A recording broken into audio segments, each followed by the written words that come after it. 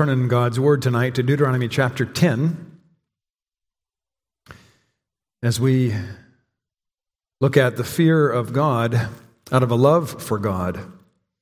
You can find this teaching throughout the Scriptures, but I wanted us to consider it from Deuteronomy. We'll be looking at how it's illustrated, though, as well in the New Testament in the character of Zacchaeus tonight. But Deuteronomy chapter 10, I don't know that I like that word fear. It seems like every time I'm setting that word in front of myself, I'm trying to soften it somehow because we just don't like that word. We're not supposed to be afraid of God, and yet there is this holy fear, and there's a command that we would fear God, that we would reverence God, that we would be uncomfortable in displeasing Him. And in that, God reminds His people of that as they're going into the promised land here in Deuteronomy chapter 10, when He gives them a summary of how they are to act and how they are to proceed into the land. Listen to that word of God as it's found in Deuteronomy 10 and verses 12 and 13. Now, people of God, what does the Lord your God require of you but to fear the Lord your God, to walk in all His ways, to love Him, to serve the Lord your God with all your heart and with all your soul, and to keep the commandments and statutes of the Lord, which I am commanding you today for your good. This is the word that we consider tonight, God's word. What is basic to growing as a God-fearer? Well, the whole duty of man is this, to fear God and keep His commandments. But tied up in these commands is the command to love. When Jesus is asked, what is the first and great commandment, or what is the greatest commandment, He says it is to love the Lord your God with all your heart, soul, mind, and strength. We hear that as the summary of the law. And the second is to love your neighbor. Fear and love are side by side in our passage. God has made covenant with His people. He's called them out amongst all the people of the world and established relationship with them. And they were to show the world what it is like to live before the Lord. And I sometimes wonder, what do we show the world when we're living for the Lord? Are we joyful? Are we filled with an inexpressible or a love that's evident to all as we talk about the Lord? Or are we just simply saying, well, you can't do this and you can do that, and that's how things work? And we say that's how we show that we love the Lord, by our obedience. Is there, though, this passion, this warmth that should be, that's clearly a part of God's teaching? Love is the motivator behind obedience. God does this for our good. It's that fence that protects us from all that which is outside that would seek to attack, and obviously for us to search our own hearts. That's why the word is given. The commandments are given, because God doesn't want us to go astray and down a path, the wide path that leads to destruction. It's a loving thing that God does for us when He gives us His word. What feeds obedience in the child of God? It should be a love for God. Children, as your parents say to you when you're young, and perhaps you don't remember these events, but when you're near something that would be dangerous, that would perhaps cause harm, and your parents say, don't do that. They're doing that because they love you. They want to protect you from what would harm you, maybe a hot stove or boiling water. So it is when God speaks to us, He says, I have determined that right path, and I want you to walk in that right way. Jerry Bridges, and when he was writing his book, The Joy of Fearing God, said he was encouraged by many people when they heard the topic, but he said there was always some imbalance around that word. There were some who said, boy, when you teach people to fear God, teach them to fear God, to be fearing God. And he said, it almost was like they were to be afraid of God and to flee from Him, to run from Him. And that's not the type of fear that God wants to work in us. He wants us to have an awe for Him and to glory in Him out of the wonder that He has relationship with us through the Lord Jesus Christ. Certainly because He has made all things, but even more to have that warmth, that love for Him as He has brought us to Himself. Satan wants us to flee from God. He wants us to hide from him, as he knew would happen when our first parents disobeyed God. They fled from him. But the Bible speaks clearly of how, though our sin deserves judgment, God has redeemed us through his Son. He wants to be reconciled to us. He wants us to draw near to him. He wants us to take his word seriously. He wants us to take his warnings of judgment seriously, but he doesn't want us to obey only out of fear of judgment. He wants you to love him. How is love for God smothered? How does that happen? Well, first off, we hear the great offense of the gospel, and that is that all have sinned and are deserving of condemnation. And that doesn't ring well in our ears, because we want to be able to say, no, I'm doing something for God. The love for me, or that's seen here, should flow from God to me. Look at what I'm doing. Look what I've done. I'm not like that person over there. When Jesus came to earth, he spoke as God, and he spoke of the severity of sin and the totality of sin and the holiness of the Father, and he said that there is no one who does good.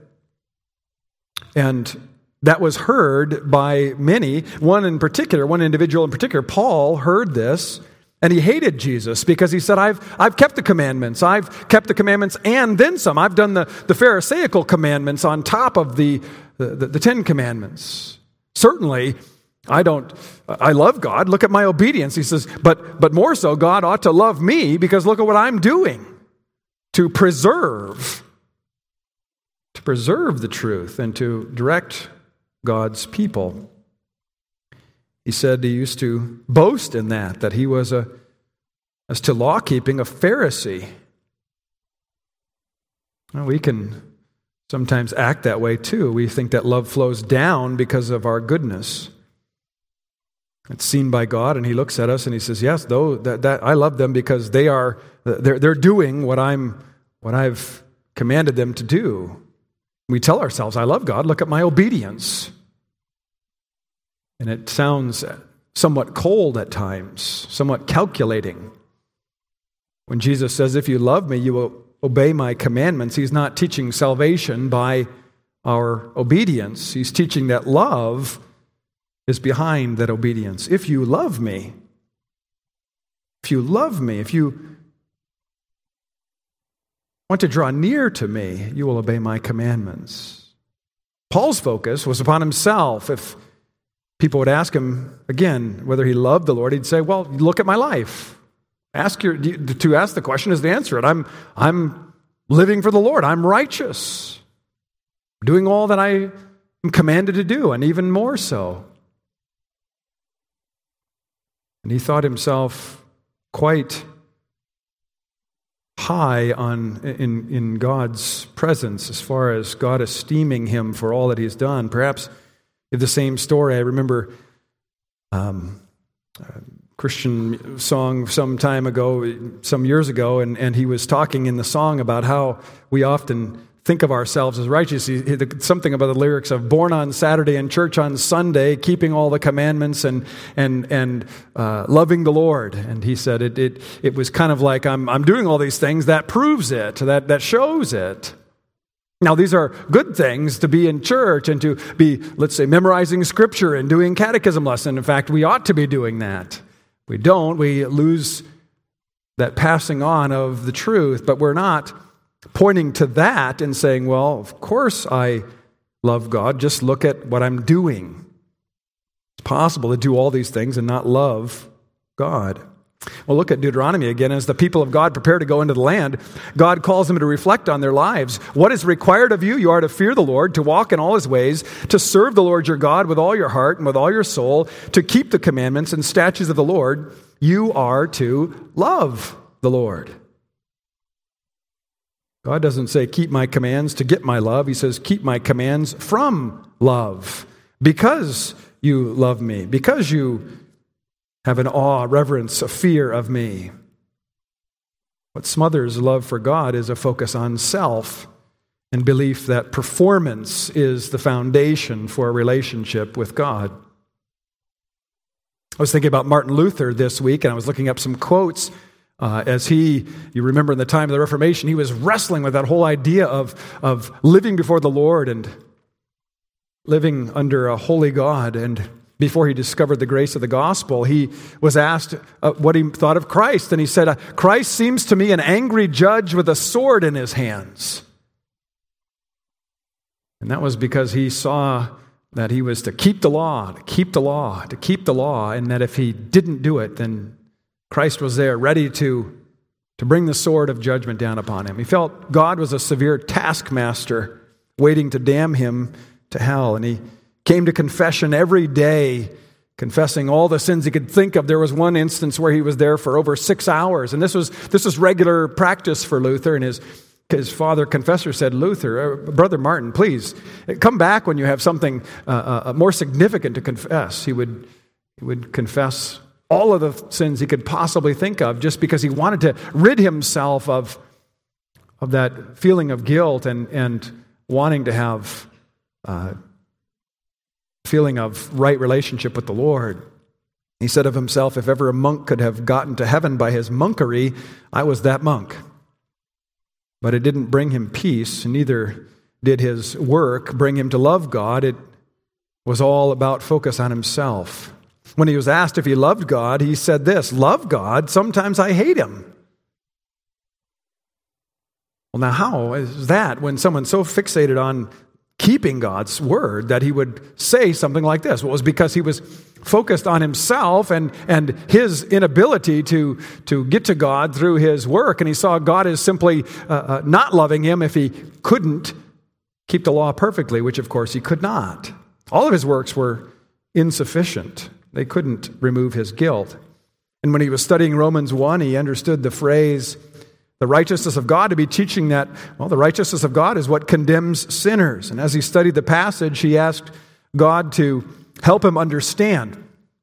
And then he writes this, then God had mercy on me, and I began to understand that the righteousness of God is a gift of God taken hold of by faith.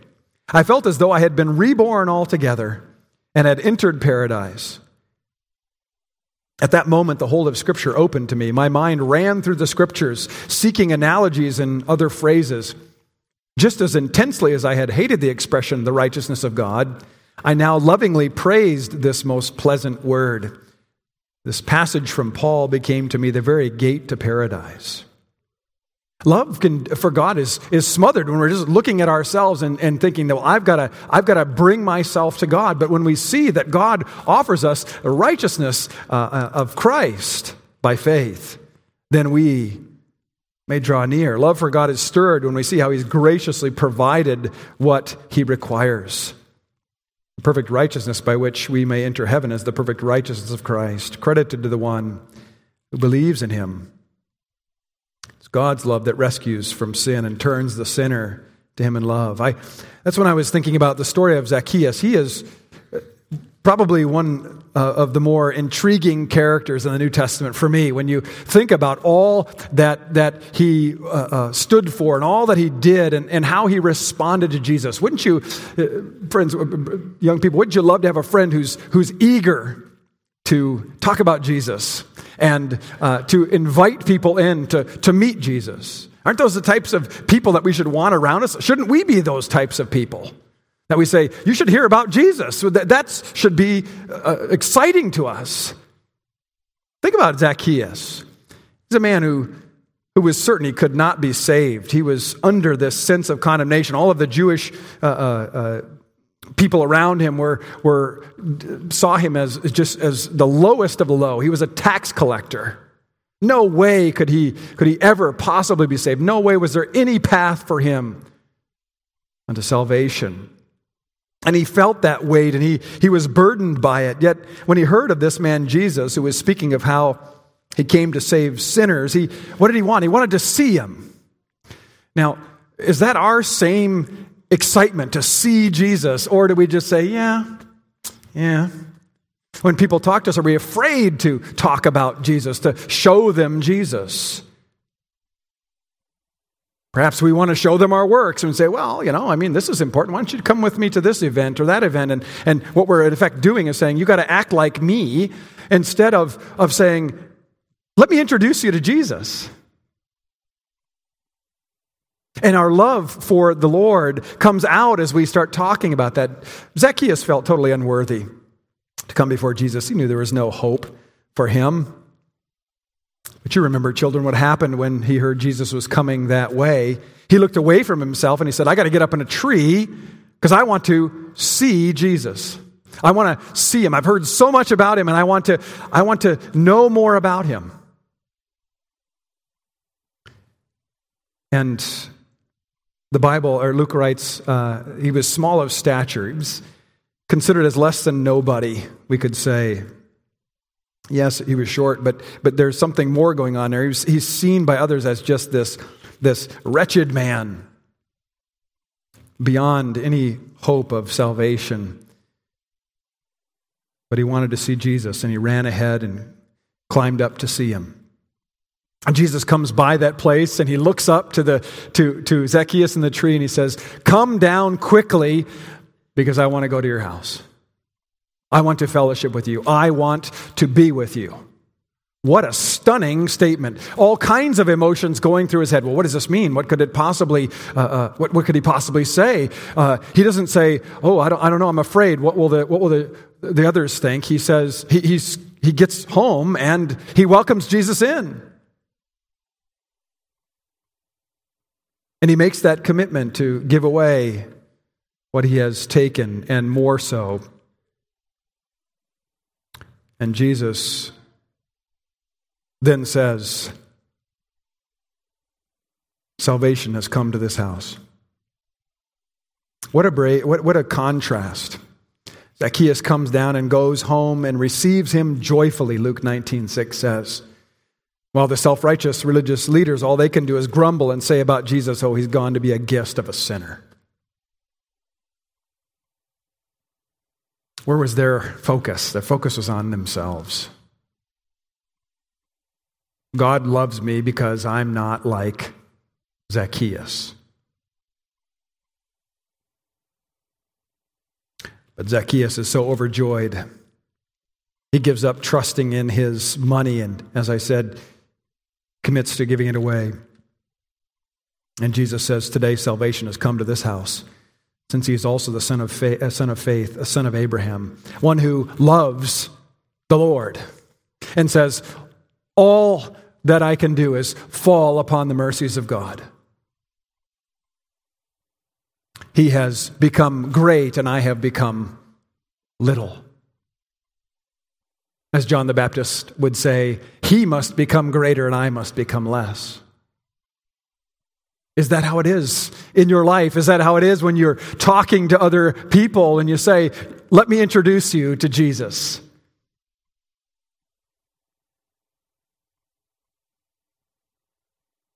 The teachers of law thought the fear of God and regulated living was the path that secured life.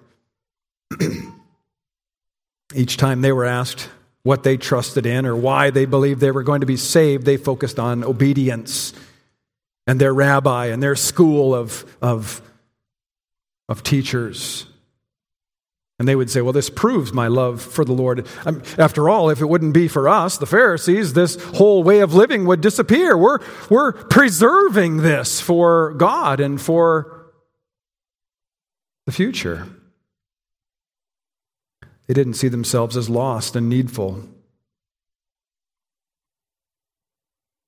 It's only when we see the greatness of our sin and realize the smallness of our stature before God and the greatness of His unconditional love for us that we then start to see that God is greater and larger and our awe of Him grows, but our love for Him deepens.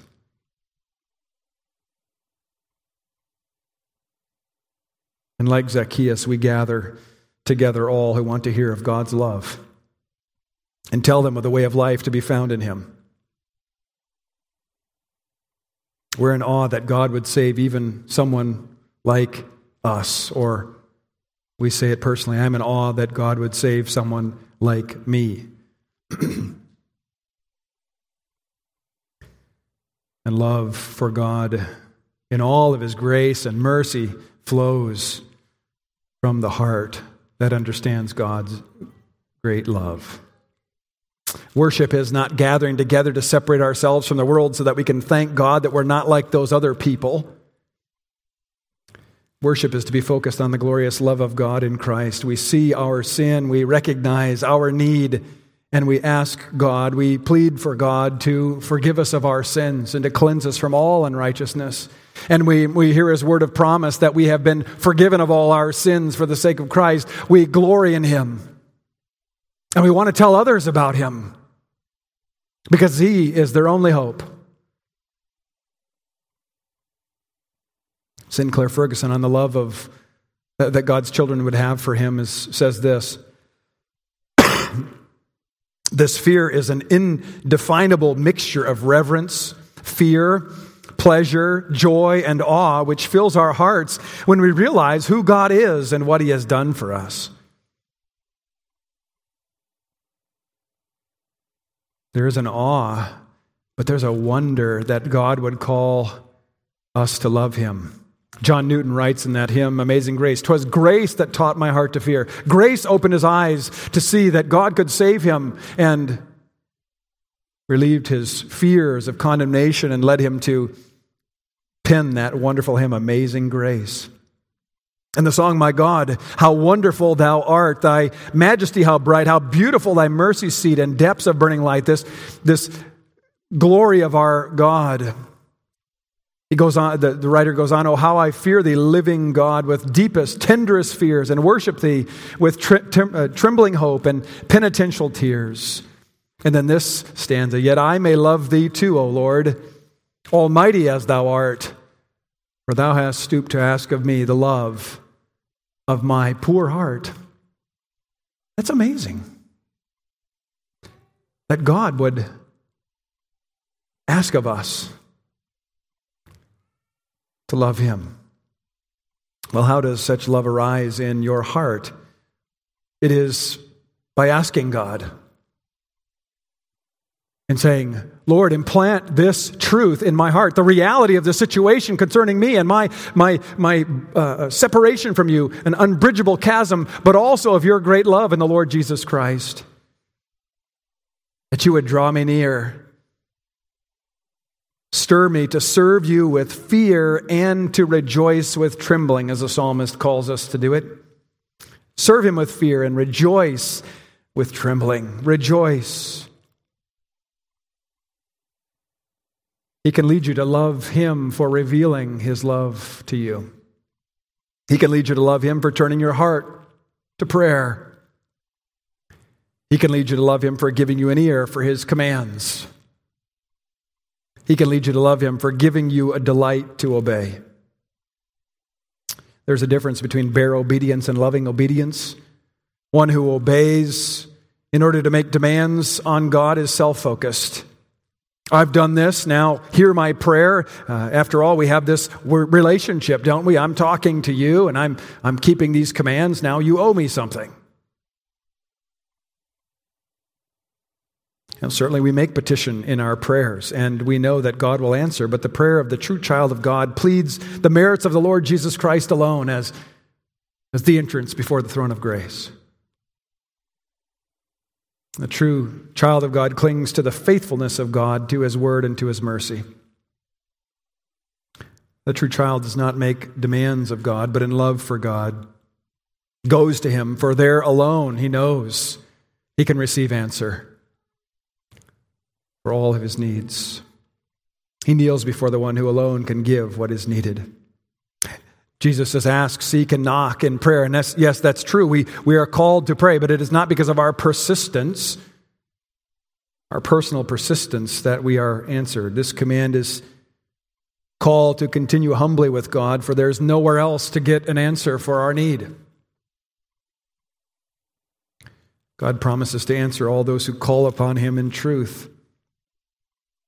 And that true calling is informed by a deep love for and reverence of God. You're responsible to call upon God. You're dependent upon God to answer. He doesn't owe you anything, but He reveals that He will give you everything that you need. as you look to Him, as you delight in Him, answering your deepest need for the sake of His Son. The cross is your confidence of being heard. It is His provision. In the cross, there is justice. There is a fear of what happens to the one who is not right with God. But there's also mercy flowing from that cross, showing that the outstretched arms of Jesus have been offered, that the Father might receive Him, that you might be forgiven in Him. God's provision, leading to love, which flows forth in grateful obedience. He's rescued you from death and loves to lead you to abundant life. Praise be to God. Amen. Father in heaven, we thank you for the teaching that is in your word concerning how we are to submit ourselves to your word and to know the way of life. It is narrow, but it is a path which you set before us. And as we ask, you promise to lead. Lord, we are so unable to walk in that way of loving obedience. So often we fall into that performance mentality. Lord, help us to be transformed. Like that man Zacchaeus, who was living for self. But when he heard of Jesus and of the truth, his heart was stirred and he wanted to see Jesus. And when he was called, he joyfully received him. And you imparted to him faith and salvation. Father, we thank you for that gift. May it lead us to love, to rejoice in you, to serve you with fear, and to rejoice with trembling. We ask it in Jesus' name. Amen.